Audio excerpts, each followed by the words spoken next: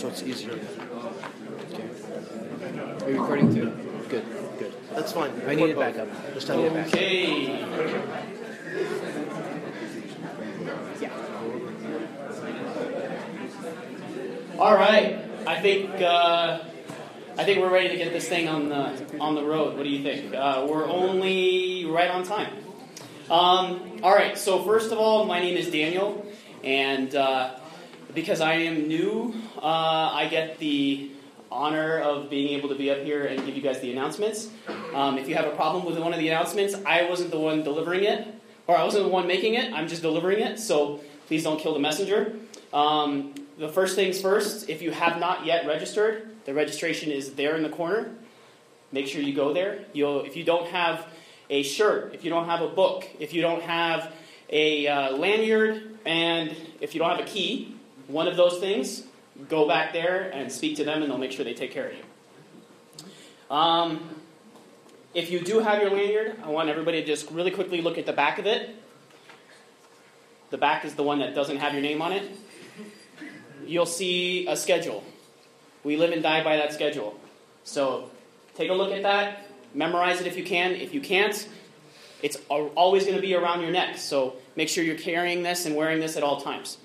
You'll notice that there's a few color differences. The black lanyards are the people who can help you. The white lanyards are the people who are attending this. Yeah. If you have a question, for instance, about what's going on in the retreat, reach out to someone wearing black. If you have a question about your room or you need something from the conference center, reach out to someone in black before you reach out to the conference center. We are going to do our best to keep things on schedule, but we need your help, which is why you look at that schedule and try and live and die by it. All of our activities are going to be in this room, except for quiet time. Quiet time is open to the entire facility. So if you're looking for an activity, for instance, meeting with your groups, you're going to start here, and then you're going to go from there. If it's quiet time, you can go anywhere on the facility. Except for food. That's a big one. Food is going to be in the building across the way. I hope you guys eat there. Don't bring the food here. We do have snacks, though, and those will be here. Okay. It looks like... Oh. Hello. All right. We encourage you to check out the bookstore, which is right here in the corner. If you do want to purchase something, see Abuna Michael for help. And important two things. We have two priests with us, and a lot of people want to see them.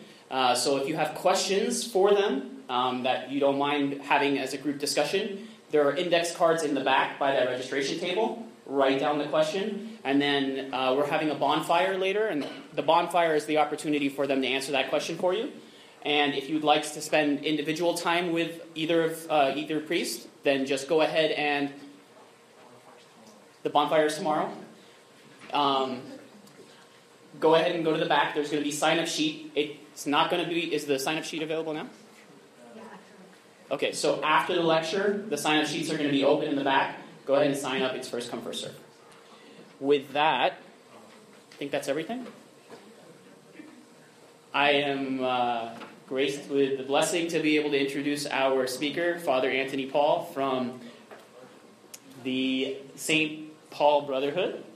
And I'm trying to say that he's from San Diego as well, but he's currently serving in San Diego. With that, everybody, give him a round of applause.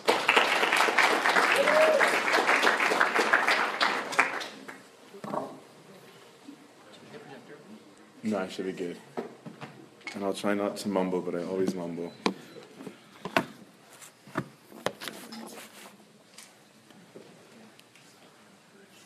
Is there anyone from Canada here? Yes. Oh, excellent. You're going to be my favorite the whole weekend. And that's the first degree of holiness. Second degree is if you have relatives there or someone you know has citizenship. That makes you a holier person. Okay. In the name of the Father, Son, and the Holy Spirit, one God, amen. Hopefully, God willing, next year you guys will have new blood. this year's retreat is a lot harder to do than the first one was really hard. Talking about St. Anthony is not hard. Summarizing St. Anthony in 5 lectures is hard. But this one's really hard because the grain of wheat is a whole other level of depth, even though it's this short. How many of you guys actually read it? Don't be shy if you did not. That's what I thought. So it's short, but it's very, very, very heavy. And it zooms in on one particular thing that we talk about a lot, and the lectures are going to come to that in a bit. But I was always taught not to preach and not to teach anything you haven't lived, and anything that you don't know. That's why I particularly struggle with this book, because I definitely have not lived it at whatever level that Abuna Metta is talking about. So, to the best of my ability, what I'll be doing is explaining and meditating on what he has written with the limitations of my own experience and my own knowledge and the things that I have been taught, because I'm sure that whatever I meditate on, like, raise it to like the 100th, and that'll be like a fraction of Abuna Metta's depth on it. So, the first thing before we get into it is to talk a little bit about desert spirituality, because whenever you read a book, whenever you take something for a profit, whenever you study something, it's important that you know its context. If you don't know that, then it's random, and you also need to know a little bit about the person who wrote it. If somebody, for example, like never had a day in his life where he didn't have millions of dollars at his like disposal, he wouldn't be the best person to advise people about living in poverty, right? So you want to know something about the person who wrote it and about the context in which it's written, so that you understand the meaning of it and from where the person has found his or her message. So first is that this is I consider it a monastic literature, okay, in the sense that it is a product of living in the desert, living as a solitary. And that kind of writing has its own flavor. So we, especially as the Egyptian Orthodox Church, the Coptic Orthodox Church, take particular pride in our contribution to monastic literature, right? In the sense that monasticism started in Egypt with St. Anthony, because he's the best, and then spread outwards within Egypt and then outside of Egypt. And then the desert became basically your workshop of virtues, like we talked about last year. So it became the lab of research for spiritual life, right? So we take from the Bible the principles, like we said last year, because I remember someone didn't like that I said something, when I said that the Bible tells us the what's but not the how. So I'm not saying that the Bible is imperfect. I'm saying that the Bible tells you, be this. It doesn't always say, and here's how you go about doing that. We look to the desert for those things. We look to the lives of the saints for those things. We look for those who have actually accomplished those things to say, how did you attain purity? How did you become calm? How did you become less selfish, right? Those are the things that we do. How did you overcome anger? So the desert is a place for that, because the desert is where you find solitude and silence. If you don't pursue solitude and silence, you are not going to learn anything, right? So long as everyone is yelling and screaming around you, or you yourself are yelling and screaming, then you will be completely deaf to any kind of learning, because all you can hear is noise, right? And so the desert is where the monk, the monachos, means like the solitude, to be alone, okay, confronts himself in silence and solitude, and thus becomes exposed to himself, right, or herself when it's in it. And that exposing to self in the silence allows A, for God to speak, but B, for the person to find out who he or she is, which is often very, very, very uncomfortable, because you discover that yourself isn't a very beautiful person, even though it was created to be beautiful, and underneath all the stuff we've done to it, it is beautiful, right? But you discover what you've done or who you've become. And then when you work in community, right, because you have a bunch of monks who now come and live together, you see the flaws and virtues of others once you start having the community, right? So within the community, you might end up finding out that one person is calm and you're not, right? You might find that somebody is more patient than you. You might find that one person doesn't bear insults very well. You'll see virtues and you'll see vices. You'll see both, right? And then that becomes in itself as well a college, right? Where you start to see what happened when this person acted in this way and what happened when they acted in this way, which again becomes teaching. So the silence, as we said, exposes you to the self, and it allows you to hear what's actually going on inside of you. And often it isn't pretty. I had this experience when I was a novice at the monastery here, and it's not comfortable. Because this exposure to the self is the beginning of humility. Because when you actually sit down in solitude and silence and find out who you really are, you find out that you're not what you thought you were. Maybe you thought you had all sorts of virtues and you don't. And it usually results in you running out to go see an Abba. Okay, and this is the other part of the desert, is this image of the Abba. The Abba is the teacher. Okay, the Abba is the teacher and the Abba is the father. And the Abba is someone who is spiritually experienced, who has mastered some or many virtues, someone of good repute in the desert for having grown up there or having been discovered, but who is experienced, right? And the key word is experienced. We're always looking for the person who is an actual image, an archetype of what it is that they are going to preach, right? Like I said, if somebody is preaching poverty and lives in a 5-star residence their whole entire life, I'm not saying they're a bad person, I'm just saying they might not be the best person to teach you about poverty. And so the Abba's job is to teach, and usually the Abba is approached by others asking for a word, right? So the famous expression is always, give me a word, Abba, give me a word to live by. And sometimes it would be someone asking for specific advice.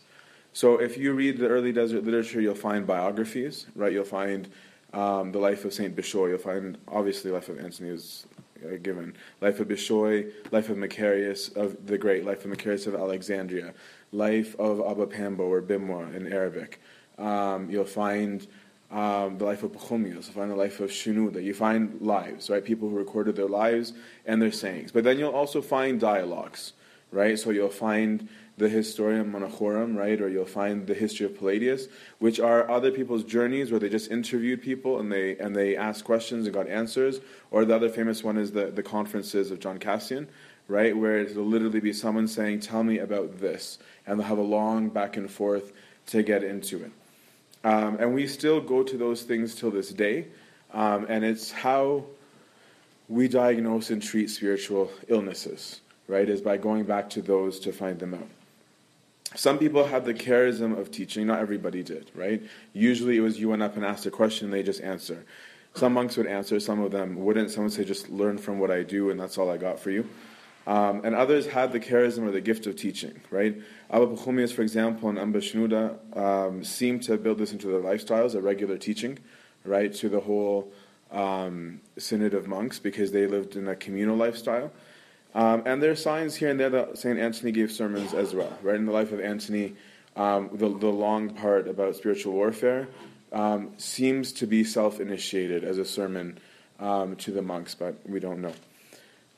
So the Abba disciples and identifies the next leaders. That's how the monastic tradition was, right? So St. Pachomius, for example, everybody knew that Theodore was going to follow him, right? There wasn't any surprise. Everybody knew after St. Shenouda that Abba Wisa was going to follow him, right? Because they saw a person who naturally was discipled into it, and then they would keep the spirit of their elder, the spirit of their Abba, in their own monastic community.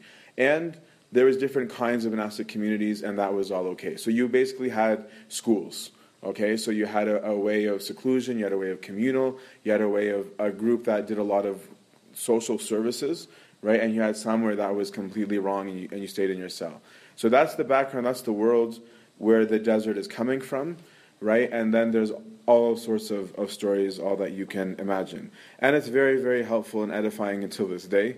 And you'd be surprised at how human these dudes are. I don't know if they ordered it, recommend this one, okay? Discourses and Saying, because you'll even find them like humorous. Like at one point, Dorotheus was like, he didn't use the Lord's name in vain. I'm sure he was actually calling out to God, but he was saying, "My God, isn't this ridiculous?" Like he uses language that you might not have expected, like to counter the desert when he's pointing out like the insanity of certain situations. He's very real. He's very funny, and very, very deep. So the desert is a city, okay, of monks who have decided and nuns who have decided to die in the flesh for the sake of God, for the sake of their unity with Him and the spiritual life. And from this, we get teachers. So this was the rich tradition of Egypt, and we had a long absence of prominent teachers coming out of the desert. There were teachers, right, but the kind that we'd read about in the books seemed to have disappeared for a long time, right, where you see Macarius or Pachomius, Dorotheus, you see this long lineage. And in my view, there's some famous ones of the last century. In my personal view, there has been none like the likes of St. Anthony until Abuna Matthew Meskin. Okay, that's my personal view. He's a human just like everyone else. I don't worship him. But Abuna Matthew Meskin lived a lifestyle very similar to the early Desert Fathers. He had a calling to monasticism very similar to the Desert Fathers, and the life that he lived as a monk was very similar to the Desert Fathers. And it's from this wealth and abundance that we find him. So I'll give you a brief background on him so that you know where he is coming from. Abuna Metta was born just after the end of World War I. Abuna Metta was born in 1919, 4 years before His Holiness Pope Shenouda. So they were contemporaries, both in age and in monastic life. And Abuna Metta's name was Yusuf Iskandar, Joseph. And like all good holy Christian men, he was a pharmacist. And his family was not particularly wealthy. But Abuna Metta apparently was seen as gifted, even as a child is seen as different. A lot of this isn't well sourced in terms of his life. These are coming from his disciples and from others. So it's up to you to take what you wish or not. There are certain parts of his life that are well documented, some that are not. I remember hearing a story even that his parents, when they were very poor, running out of flour, they had him put his hand in like the little barrels or bins of flour that they had, believing fervently that just by his prayers that they would increase. And that did happen. He recounts even an episode where he seems to have been, I think it's in his My Life in Christ, it's in Arabic, which is really hard for me to read.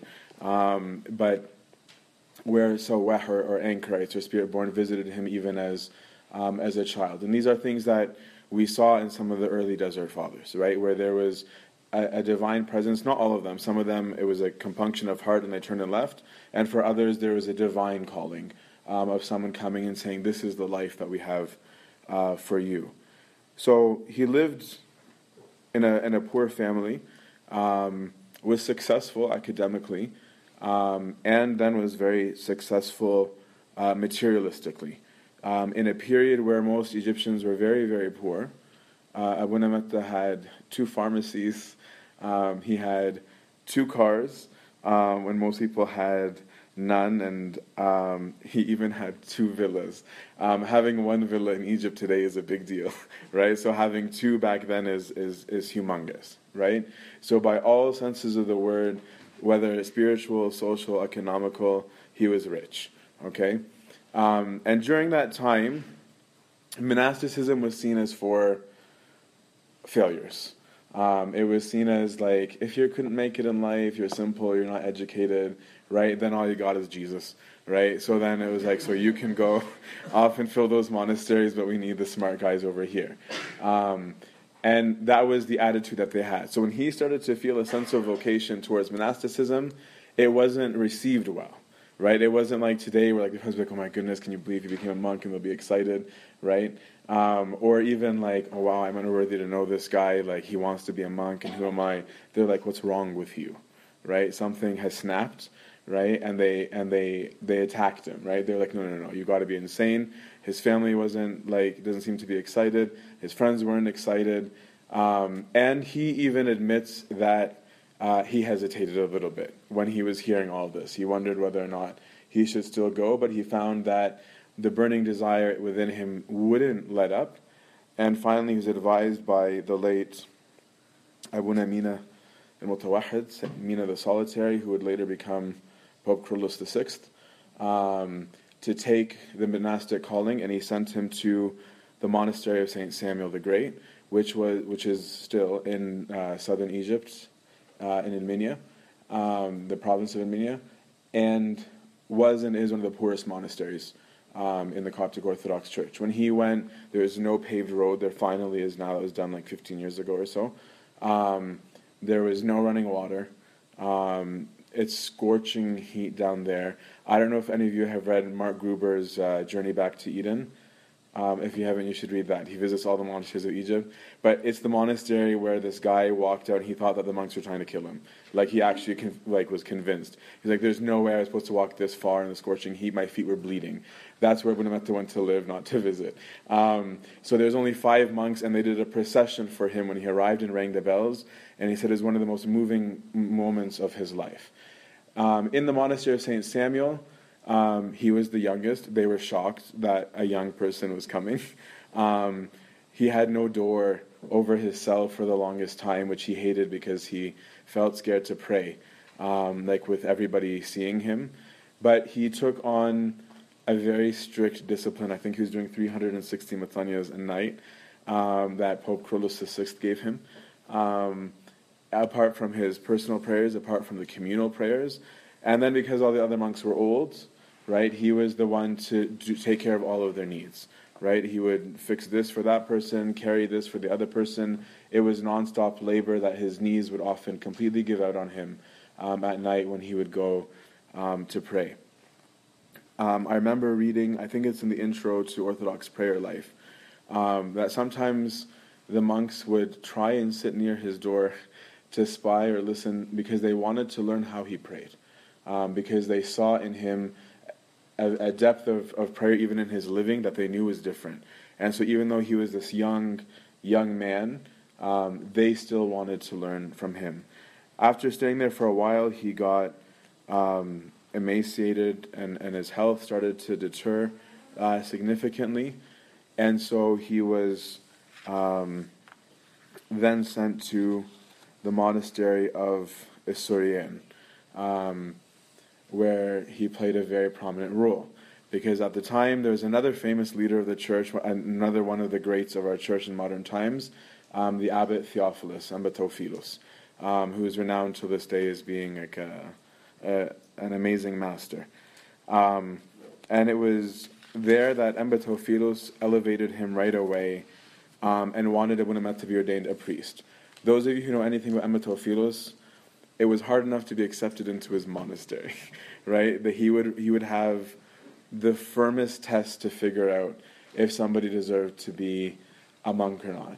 He would meet them. He would ask ridiculous questions.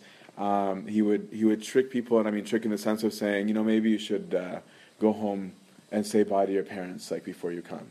And if they did, he was like, not coming, game over. That was being nice. But there was other ones. He would pull out the garments of being made a monk and put them out, and then not ordain anyone. Would just be a tease for them. So Ambatophilos, it was very rare to see him publicly favor someone. Okay, and he did this with the Buonametta, and he did it with Pope Shenouda III. He actually had Pope Shenouda teaching monks how to be monks when Pope Shenouda was still a layman. So this was a man of vision. Buonametta refused to be a priest, and because monastically speaking, priesthood isn't supposed to be a part of monasticism, and he wanted to stand by that principle, and so he refused. Ambatophilos begged him, and so he refused. So then Ambatophilos tricked him, told him he wanted to see him put his hand on his head and was like, ha ha, you're a priest. And so then Abuna Metta went and locked himself in his cell for 3 days. But then Aba Teofilos, in his humility, also locked himself up for 3 days.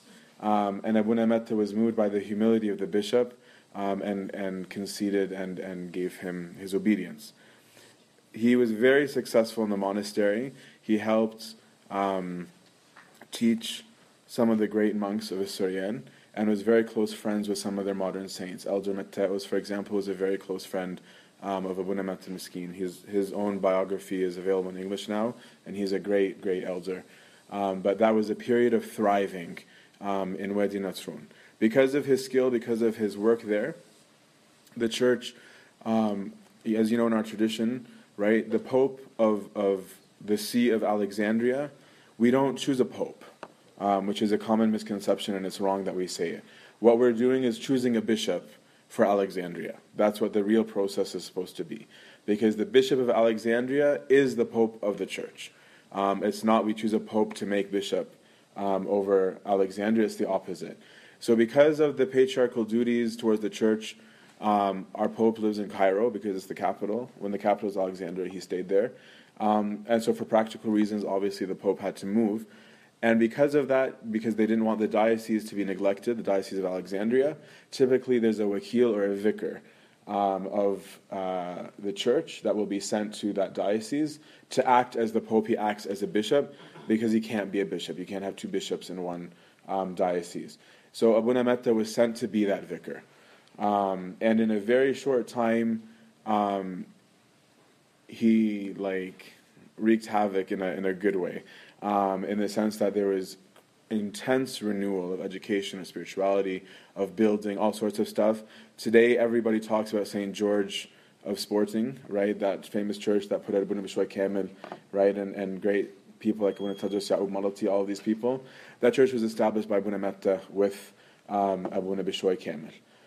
So these were great times, but then Satan, who likes controversy, right, spurred some people up against Abuna Metta with division, and so Abuna Metta was sent back to the monastery, and this was the beginning of a very difficult time for both Abuna Metta and the whole church, because there started to be a constant conflict that would be around Abuna Metta that exists arguably till this day. So Abuna Metta returned to Isurian monastery, where Aba Teofilos immediately made him the official elder for everybody. He was like, for all spiritual guidance, go to this man. And he took on that role, and very successfully. And then that division carried over into the monastery, where people got jealous. So the jealousy caused division increased, and eventually Abuna Metta said, I need to leave, right? There is no other solution to this. And so he made a decision that they were going to go, him and anyone who... Actually, he originally told no one to follow him. It ended up being that people followed him.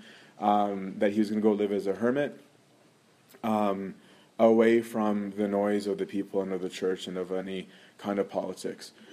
So after, to make a long story short, he went to a place called Wadi Rayyan. He had 7 monks or 6 monks with him. They lived there in austere asceticism for 10 years. During that time, Pope Euseb excommunicated him. He didn't know. He found out that it's published in the newspaper.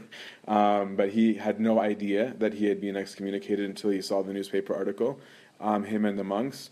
And he says of that day that it was a good day for him, in the sense that he said, I put myself out in prayer and I sold myself to God. And I said, if my mother abandoned me, you're still my father. And those were dark days in the church, very, very dark days in the church. So... he lived there, and during this time of the 10 years that he's there, Abuna Mina the Solitary became Pope Kyrillos VI, and of course Pope Kyrillos VI knew Abuna Metta. He was one who advised him where to become a monk, and had a deep love also for Abuna Metta. So it happened that Abuna's health was getting very bad, and he had to go to Cairo. Someone informed the Pope that he was in Cairo, and the Pope immediately ordered him to come to him. He had been having dreams apparently about Abuna Metta, and he had been on his mind for a while, worrying about him and the monks that were with him. And here you see a deep image of humility. Pope Kyrillos is again another great of our time. gave him a full matanya, and apologized to him for whatever suffering he had experienced as a result of the problems in the church, and asked him to come back, restored him completely, his priesthood and his disciples, and asked him to revitalize the monastery, the ancient monastery of St. Macarius the Great, in modern-day Shahid. He did that. That monastery rang the bells for the first time, and I don't know how long, when he went there. And anyone who sees it today, you would never imagine 70 years ago that could exist. He revitalized it spiritually, academically, economically, on every level he revitalized.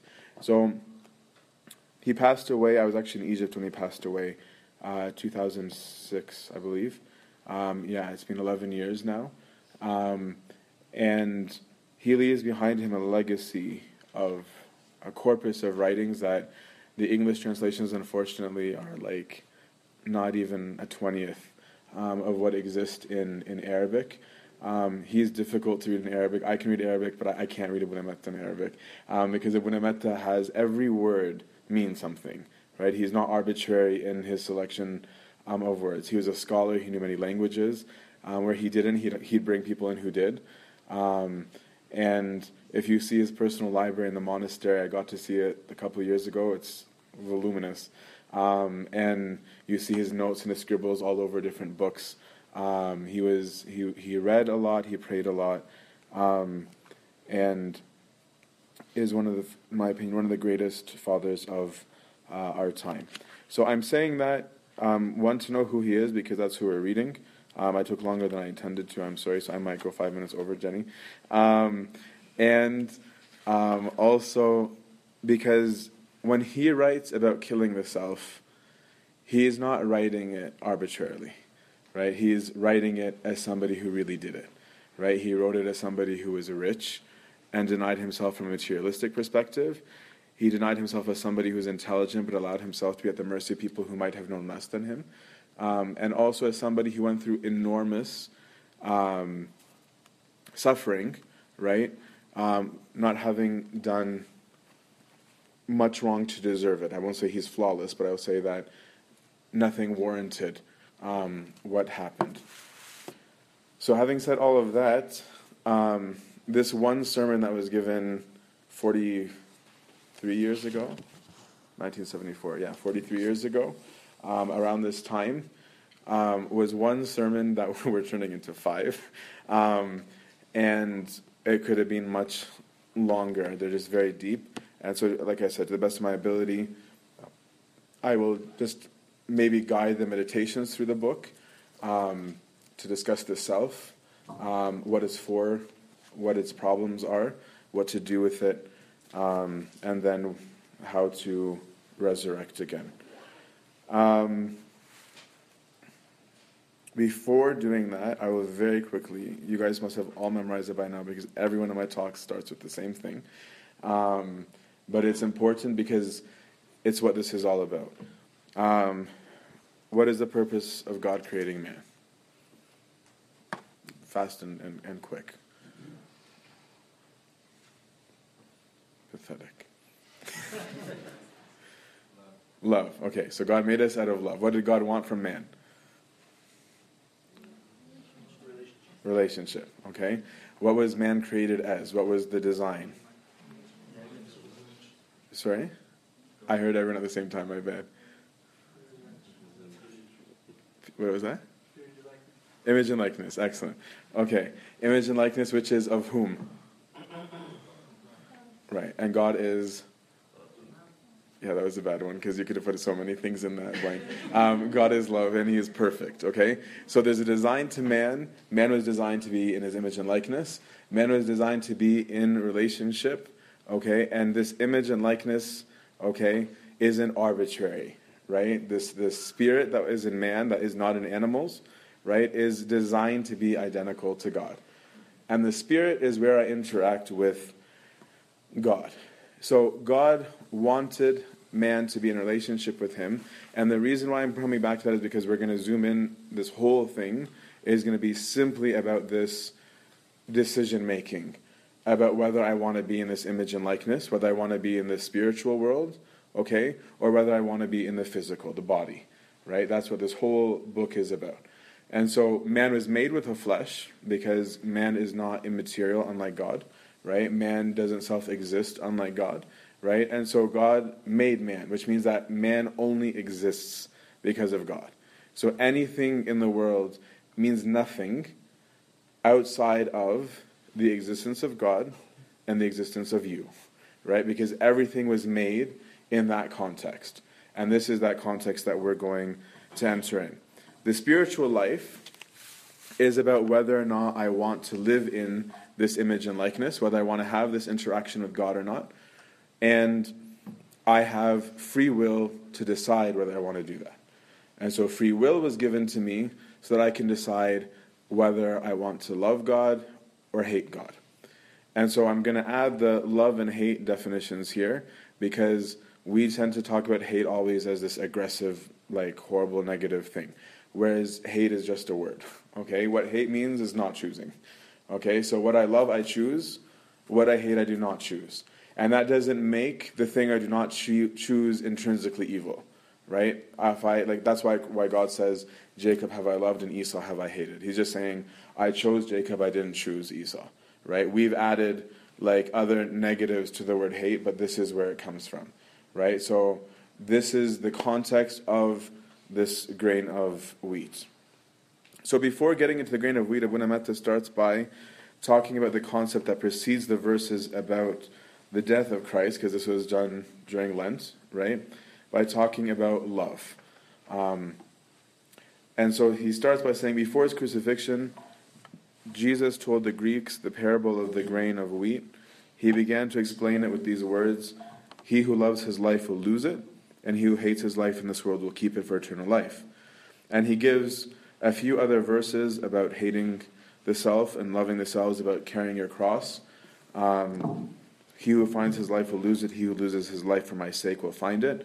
Remember Lot's wife, whoever seeks to gain his life will lose it, but whoever loses his life will preserve it. So he takes a verse about this concept from every one of the four Gospels to present it as a consistent theme of the Gospel.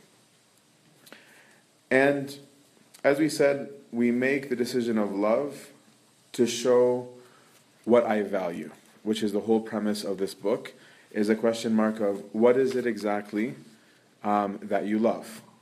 And so he's taking this to come back to this concept that we just talked about of being created in the image and likeness of God, and he now separates the self, okay? The self or the ego or the id, okay, which we will be discussing from here on in almost as your seat of consciousness, okay?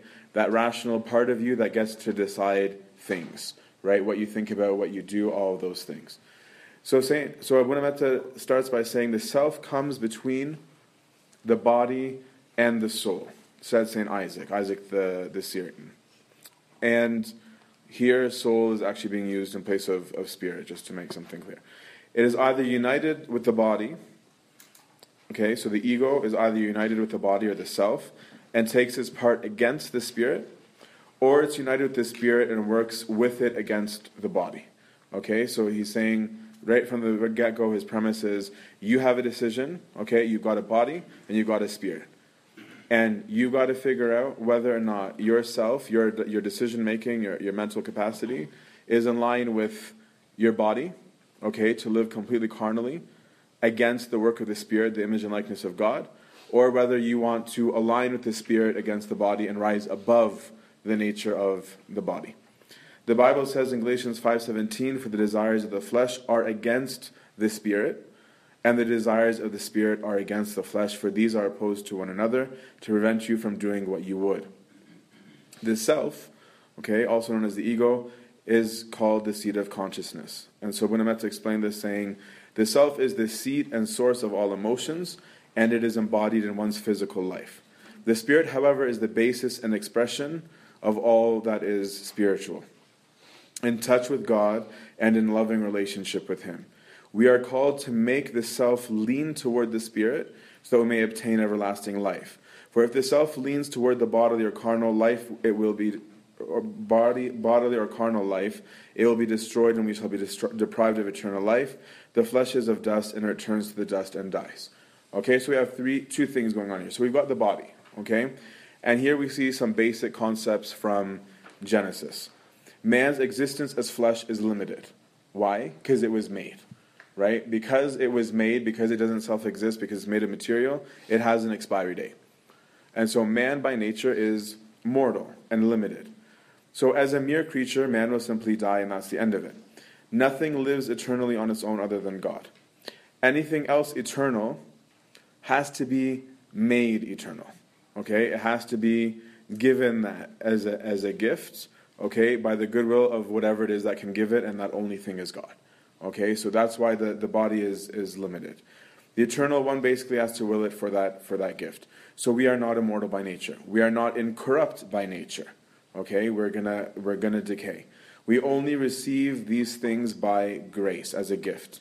Now the only way to have this grace, however, is to live according to the Spirit.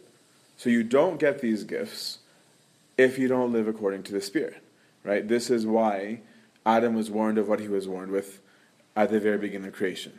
Whereas, like, if you do these things, you will die, right? Not I will kill you, you will die, right? Because you've now introduced something against its nature. You've now introduced disease into it. So the body is a created being that is just element and dies. So if I choose to align myself only with the bodily and the sensual, then, as Abuna wrote here, I will just die. It's that simple.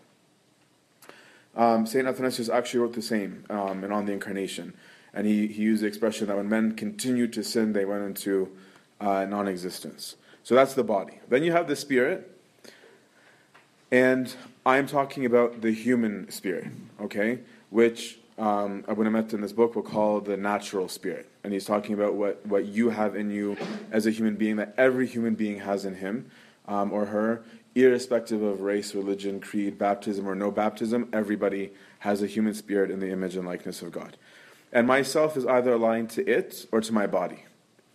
My spirit, however, fell with Adam, the first man. And the spirit throughout our lives gets sick. It got sick, it got maimed, it got damaged, and the consequence is it doesn't function properly. Think of your body when it's not treated well. It doesn't run well when you don't treat it well. The same is true of our spirit. And the spirit was divorced from God, who no longer was indwelling with us from the fall. Okay, from the fall of man, the Holy Spirit left man. Okay, and thus we lost that connection that we had. Man didn't know how to live spiritually as a result because he lost the Holy Spirit in there. And so the consequence was God had to help man externally, right? So he gave him prophets, he gave him visions, he gave him external helps. But throughout the Old Testament, we see him working externally on man rather than internally. They did, as is said in the book of Judges over and over, each did what is right in his or her own eyes, right? Instead of having this internal clock or this internal guide. In other words, it was relativism, which I despise. So there was a need for renewal and for the Spirit to be taught by God. And that's why, right, so this is Abuna's intro of what we're getting into. He says why we needed baptism. So baptism was a new birth for man. A new birth for man is achieved. It is called the birth from above to distinguish it from physical birth. The new birth is accomplished by the Holy Spirit at work in the soul, which then becomes united with him. Thus man's spirit becomes joined and bonded to God, so the person baptized into Jesus is said to be born of God. He can thus be called the Son of God through the power of Jesus Christ. This adoption, being made a child of God, enables a person to live according to the laws of God. The person who remains faithful to God and is inspired by him will live eternally with him, for the baptized man born of water and the Spirit is born of God, that is, reborn from above. So in summary, what he's saying is we are made to be in a certain way. We lost that thing. We didn't have this guide within us, the Holy Spirit, to help us overcome the body, and so man was in a dilemma, right? And that what we received in the Incarnation, what we received in baptism, was that ability restored, right? That now I can do that again, because now I do have the Holy Spirit that can align with myself to overcome. That's what is being corrected. And so we get into a major conflict, okay? The flesh is originally a creation with no corruption, despite all human passions and lust, and is created to yield to the spiritual law and be controlled by the Spirit, without losing any of man's natural passions and desires. Okay, so here we've got this problem. You've got a body that was made to serve the Spirit, okay, and there was nothing wrong. And we're going to add to this something before getting into the conflict better, because this talk is about introducing you to yourself. However, this new beginning in the spiritual life is complete. We start the new birth, as it were, from scratch. So the day that I'm baptized, okay, it's like I'm starting from scratch as though I'm in Eden. Okay, I have this restored nature. The new birth is accomplished by the Holy Spirit. The flesh, on the other hand, has already been living for a long time without the control or guidance of the Spirit. Right? So he's speaking both historically, right, and he's speaking about the individual, both. Thus allowing human lust and passion to grow unnaturally. A man has lived with and in sin for so long that he has allowed it to possess his whole being, and so has lived long with sin. Sin is naturally of the flesh, and the carnal mind neglects the laws of God, coming to hate any spiritual law that limits its physical pleasure, self-pride, and ego. So, the body was made, to explain in easier terms, even his translation is difficult. So the body was made, okay, to yield to the Spirit. That's the goal. But the body has been conditioned to live for the senses, right? So this is where we're starting to see the beginning of the conflict. So when one starts to train the body toward obedience to the spiritual, he finds a whole host of reactions coming from his body, rejecting and fighting against the concept of submitting to the Spirit. This is what ends up happening to him. He finds that he wants physical pleasure, right? He wants recognition, pride, an inflated ego. Living in sin for a very long time makes it not only difficult, but sometimes repulsive to consider doing anything spiritual, right? It becomes an actual, not even just I don't want to, it becomes a disgusting thought.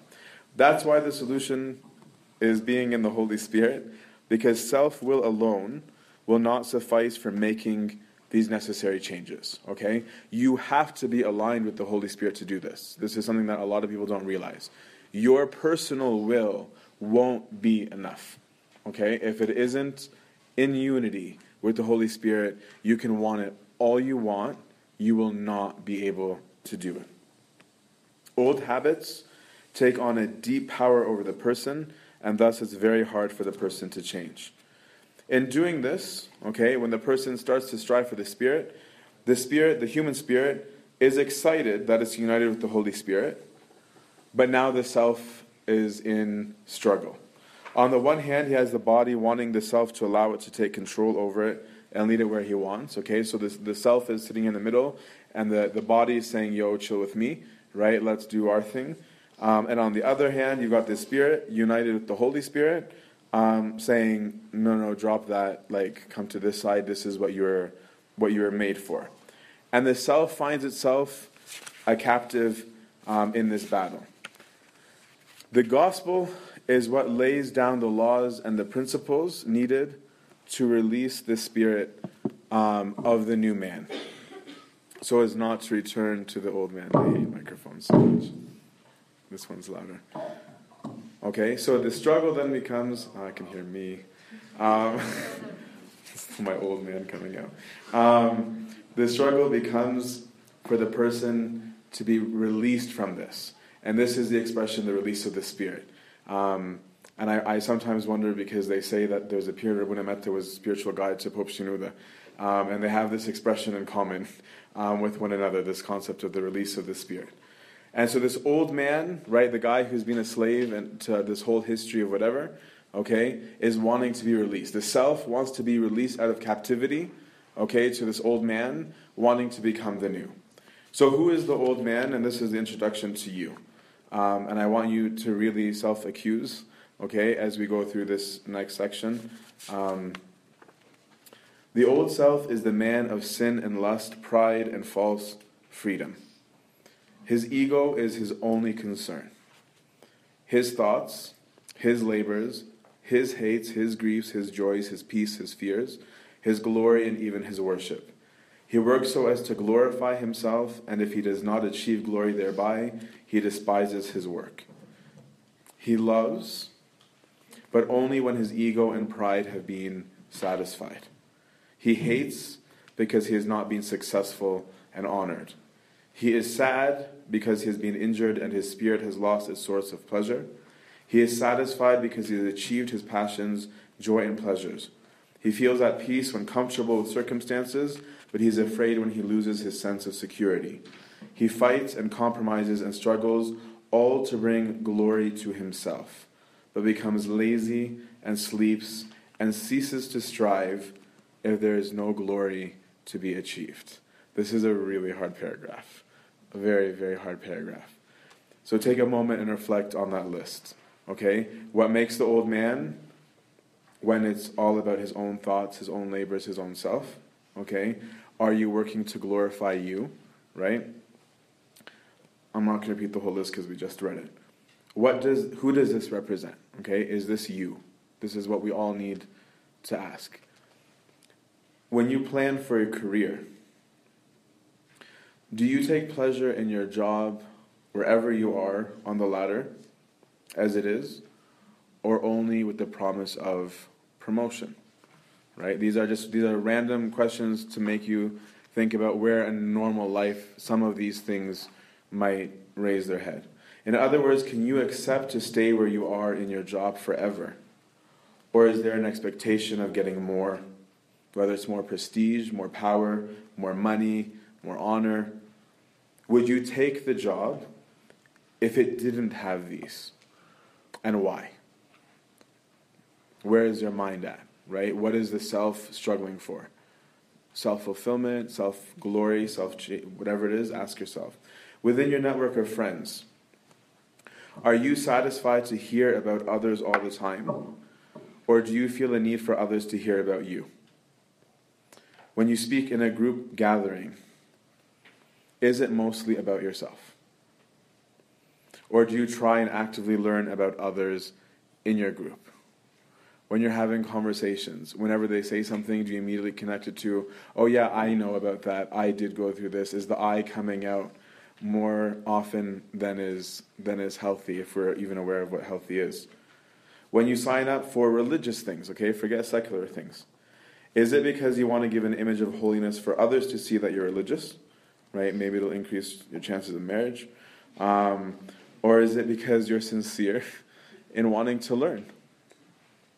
If you want to be sure, then do you have the same confidence about your religiousness with non-church people?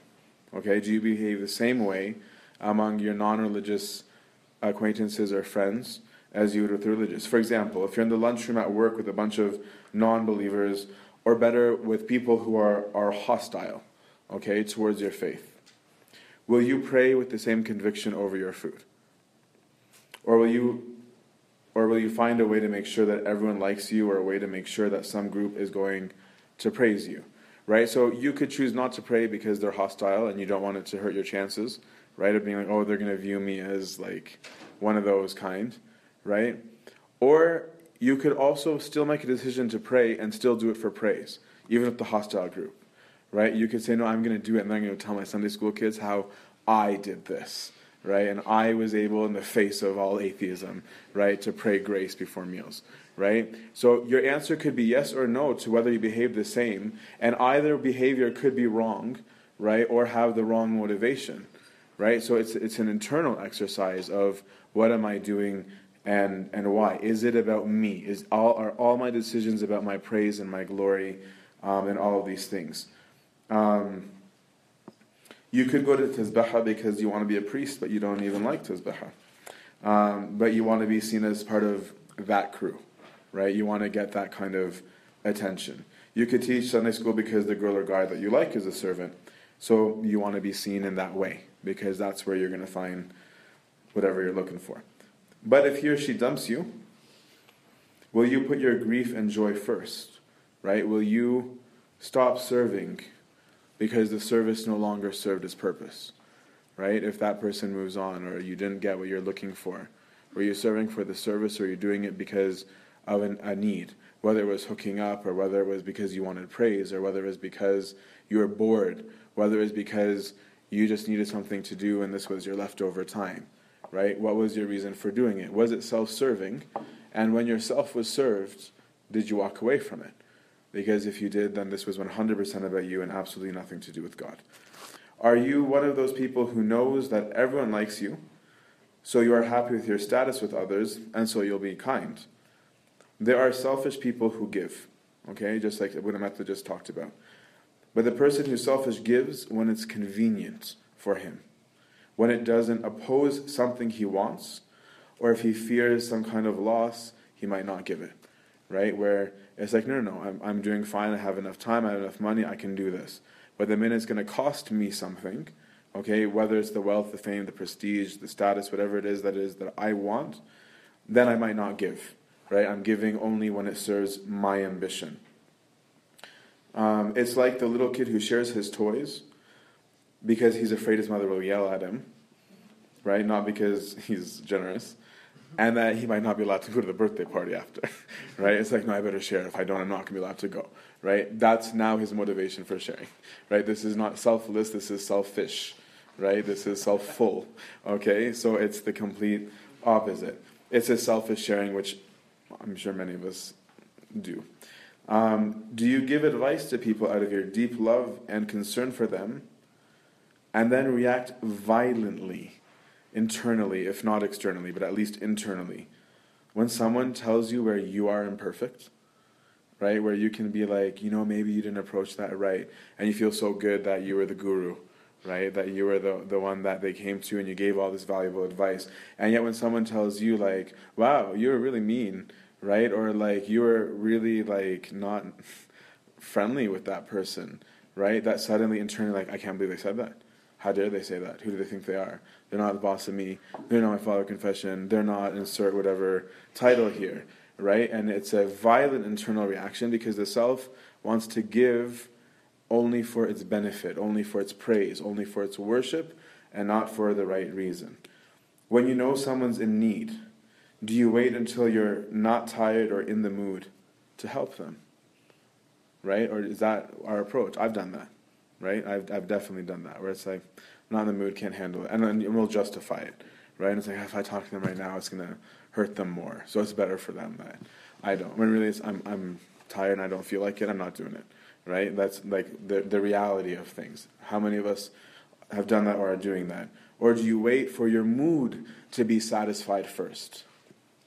Can I ask for clarification about something you said earlier in terms of job and what if I would stay in it if I knew that there was no chance of being promoted or anything like that? I mean, it sounds like you're asking. It sounds like Abuna is asking us not to be driven. He's saying not to be driven by self-gain, right? So he doesn't say having something is wrong, but he's saying wanting things isn't perfect, right? The perfection of man would be to be content, to use his gifts and to accept everything. But if I'm always self-serving, and we're not saying promotion is wrong, right? We're not saying climbing a ladder is wrong, but my point in asking that question, because he didn't ask that question, I did, right, is to say, what is your natural disposition? To always look for increase? Because if that's built into you, it's part of you in your system, right? Or can you say, what I need is this, right? Whatever it is. I am married, I have kids, I need this number, okay? And I can live within these means, okay, good. Then I'm not living for the next promotion. I'm not living for the praise. I'm not living for the next step. Those things may happen. Those aren't bad things, right? I'm just saying, what is it that I want? To see what is myself like, right? Like, there could be a person who joins, I could have easily asked, did you join the monastery to become a bishop? Right? Because if you took this line, you have that potential. Or did you join knowing and being content with being a monk in his cell and never anyone knowing your name or what you did or what you do, right? It may happen you become a bishop, but is that what you're looking for, or are you content with who you are and where you are?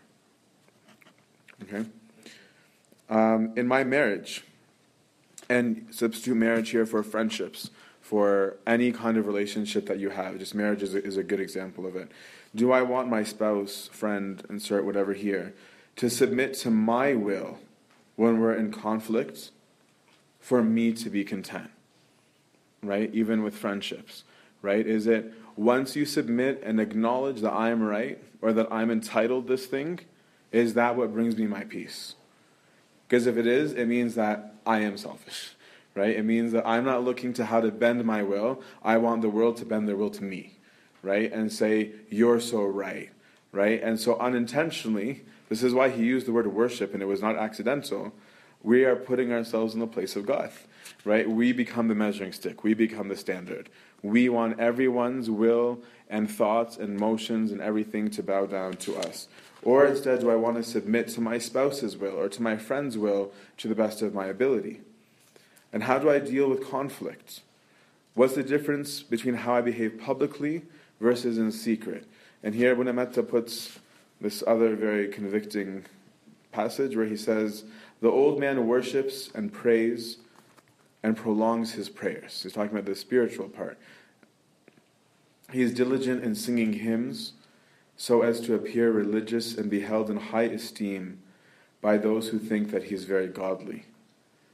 But if there is no one to observe and flatter him, he neglects his worship and fasting and shortens his prayer time, rushing through his devotions.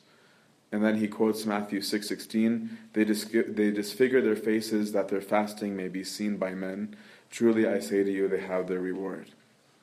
Right? This is the self-absorbed person. Are you in secret the same person that you are in public? Have you told someone to fast and pray and you don't? Have you rebuked someone, Californians don't, for not fasting Wednesday and Friday, while secretly you're not? Right? I've made fun of Californian fasting before because you all fast with cheese.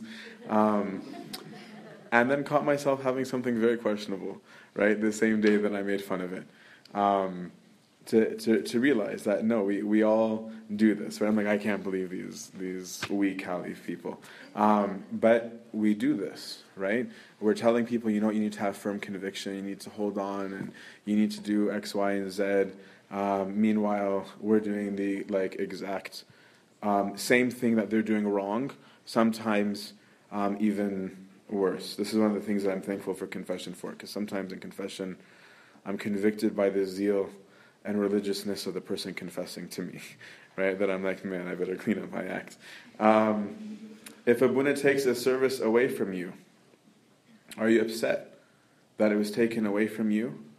Or are you grateful and asking God to tell you what he wants you to do next, right? That will tell you who you were serving, right? Was it me and my image, right? Or was it genuinely and purely wanting to fulfill a work for Christ?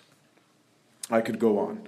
Most of us are severely under the power of the old man. The self still wants to be pleased carnally. So the biggest enemy that you have is yourself. Okay? This is your biggest enemy, is you. Even more, I would say, at our stage in life than the devil. Because you have so much in you, me as well, right? That is fighting against yourself, that the devil often doesn't have to do much. There's a really funny and famous story, I think I said it the last year as well, where a guy wanted to be a hermit, and he goes to St. Bishoy, and he goes, I want to be a hermit, and St. Bishoy says, you're not ready to be a hermit. You haven't killed the self, actually, was the reason. And he's like, no, I got this. So St. Bishoy's like, okay, whatever, I'm not going to force you not to. So he does it, and he comes back to St. Bishoy after a period. He goes, pray for me, then the warfare is intense, right? Because amazing guys become like guru mode, right? Fighting demons and all that stuff, right?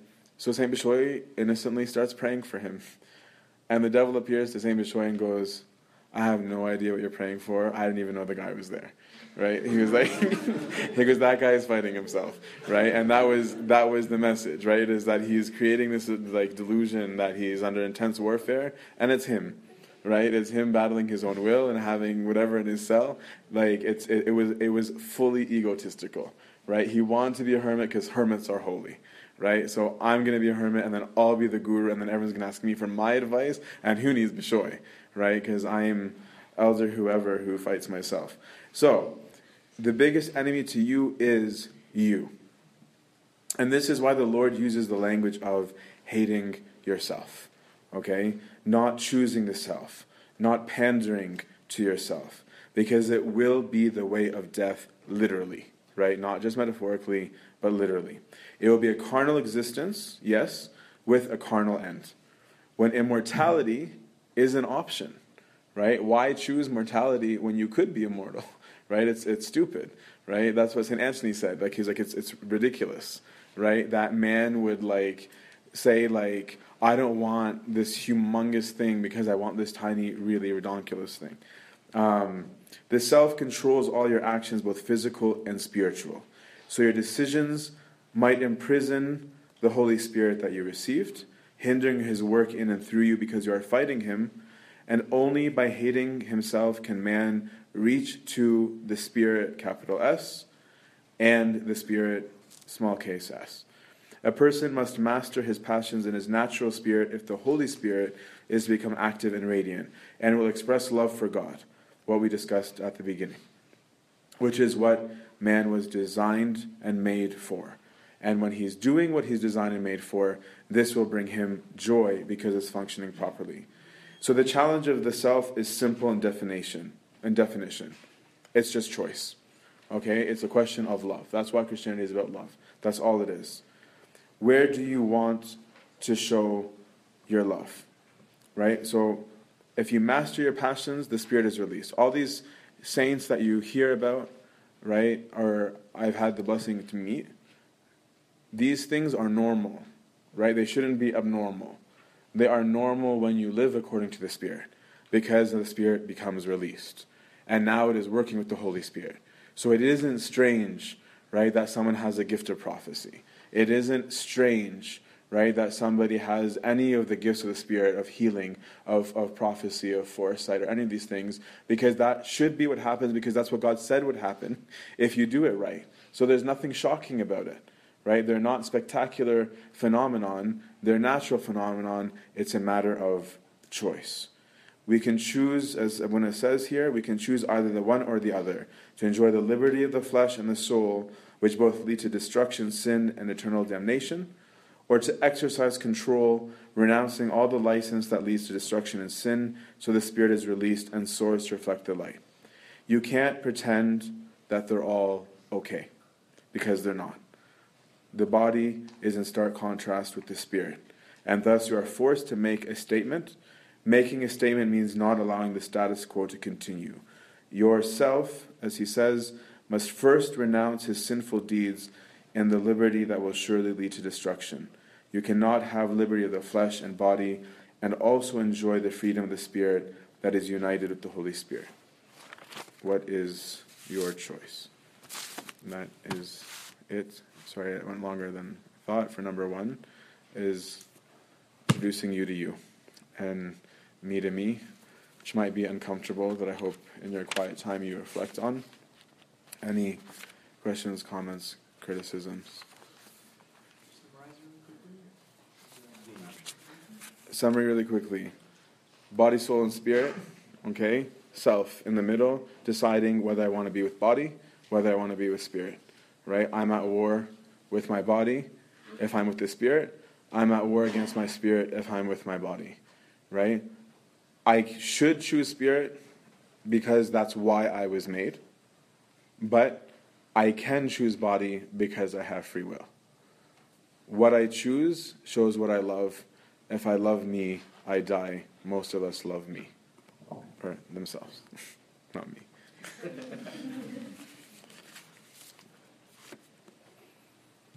So when you mentioned the story about the monk in Saint Choi, how do we know when we're fighting ourselves or when we're fighting the devil? It doesn't matter. Because they're both wrong. Right? There's a psalm, my priest in Canada drilled this into us, right? He was like, because we would ask, like, what about thoughts, whether they're mine or the devil's? The psalm says, the Lord knows the thoughts of man, that they are vain, right? So anything we think is probably lame, right? And then anything with the devil is obviously worthy of being rejected. Instead, we only work towards what is right and good. What sort of things are pure, what sort of things are lovely, what sort of things are honorable. That whole list, right? From Ephesians, I think. That's what we should do. So fighting myself will have the same consequence of fighting the devil, right? But it's just that typically your warfare starts with you, with what you've conditioned yourself to want and do. After you overcome that, that's when the devil starts to come in with the supernatural. He might goad you on to help promote your body here and there, right? Like if you're struggling like to stop cussing, for example, because you've habituated that habit, okay?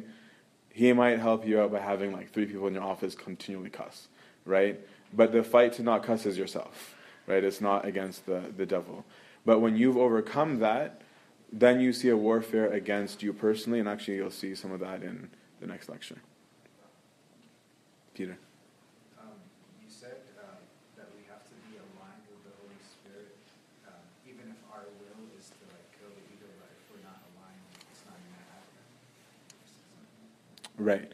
So the Holy Spirit teaches me what the gospel teaches, right? It teaches me the ways of God. So if I'm struggling to be in that light and doing what the Holy Spirit has taught us, right? I'm emboldening, I'm reinforcing the unity between the self, like my spirit, and the Holy Spirit. But if I perpetually choose the body, then I'm not going to have any relationship with the Holy Spirit. So I'm having a little bit of trouble understanding one thing, in that moral conduct is basically a renewing of our mental process. This is what you say, and it's the intention by which we shed the old self to renew ourselves, our minds, and our bodies. And it's a choice that we have to make.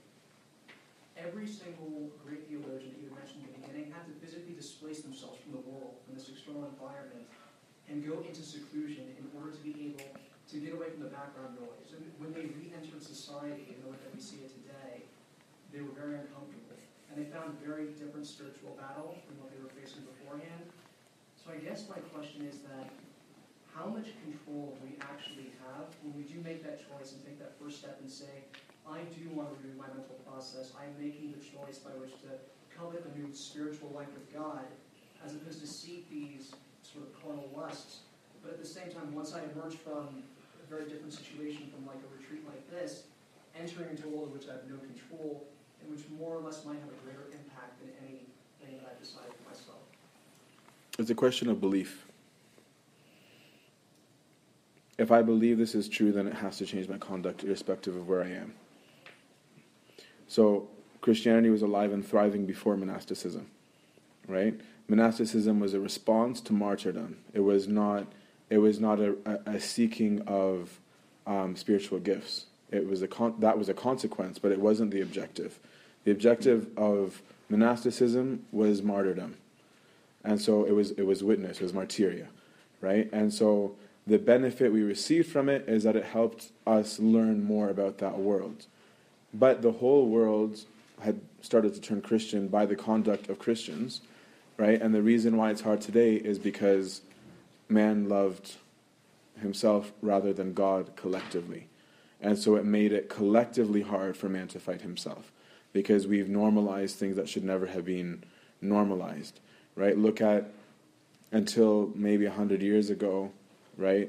Almost the whole world was Christian, right? Look at it today. Right? It's because Christians weren't Christians. We're the biggest reasons that we're not. We chose to abandon the truth of the gospel to pander to the self systemically, right? So an individual does it, and it becomes a community thing, and then that extends. But it's a matter of conviction. If I believe that Christ is God, then I have to accept what he says, and what he says is the opposite of mostly what I do.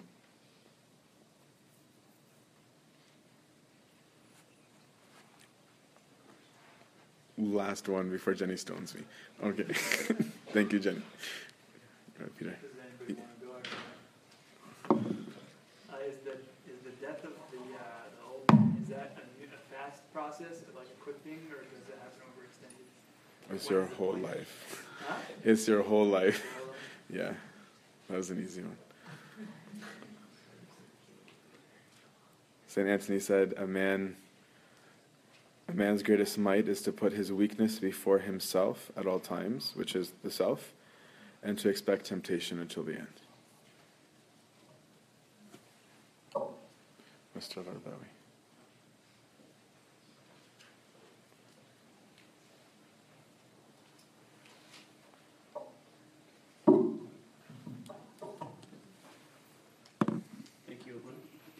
don't even know if this is working, but okay. So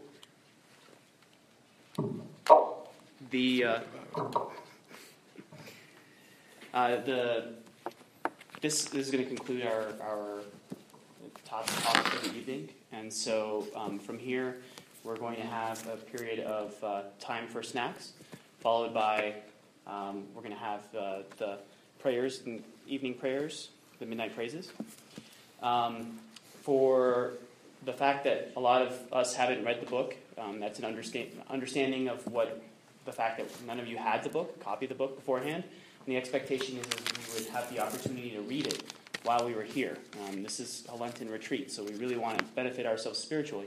So the one, I think, critical component to the benefit of a retreat like this is our quiet time. And so during quiet time, tomorrow morning, you'll be seeing on the back of your schedule here the pages that are recommended to read in the book. So if you can complete those pages, you will better understand the talks that we have coming in the coming days. If you have just come and approached and have not yet registered, please register now. And from there, I think that's all. And we can go ahead and break. Thank you, guys.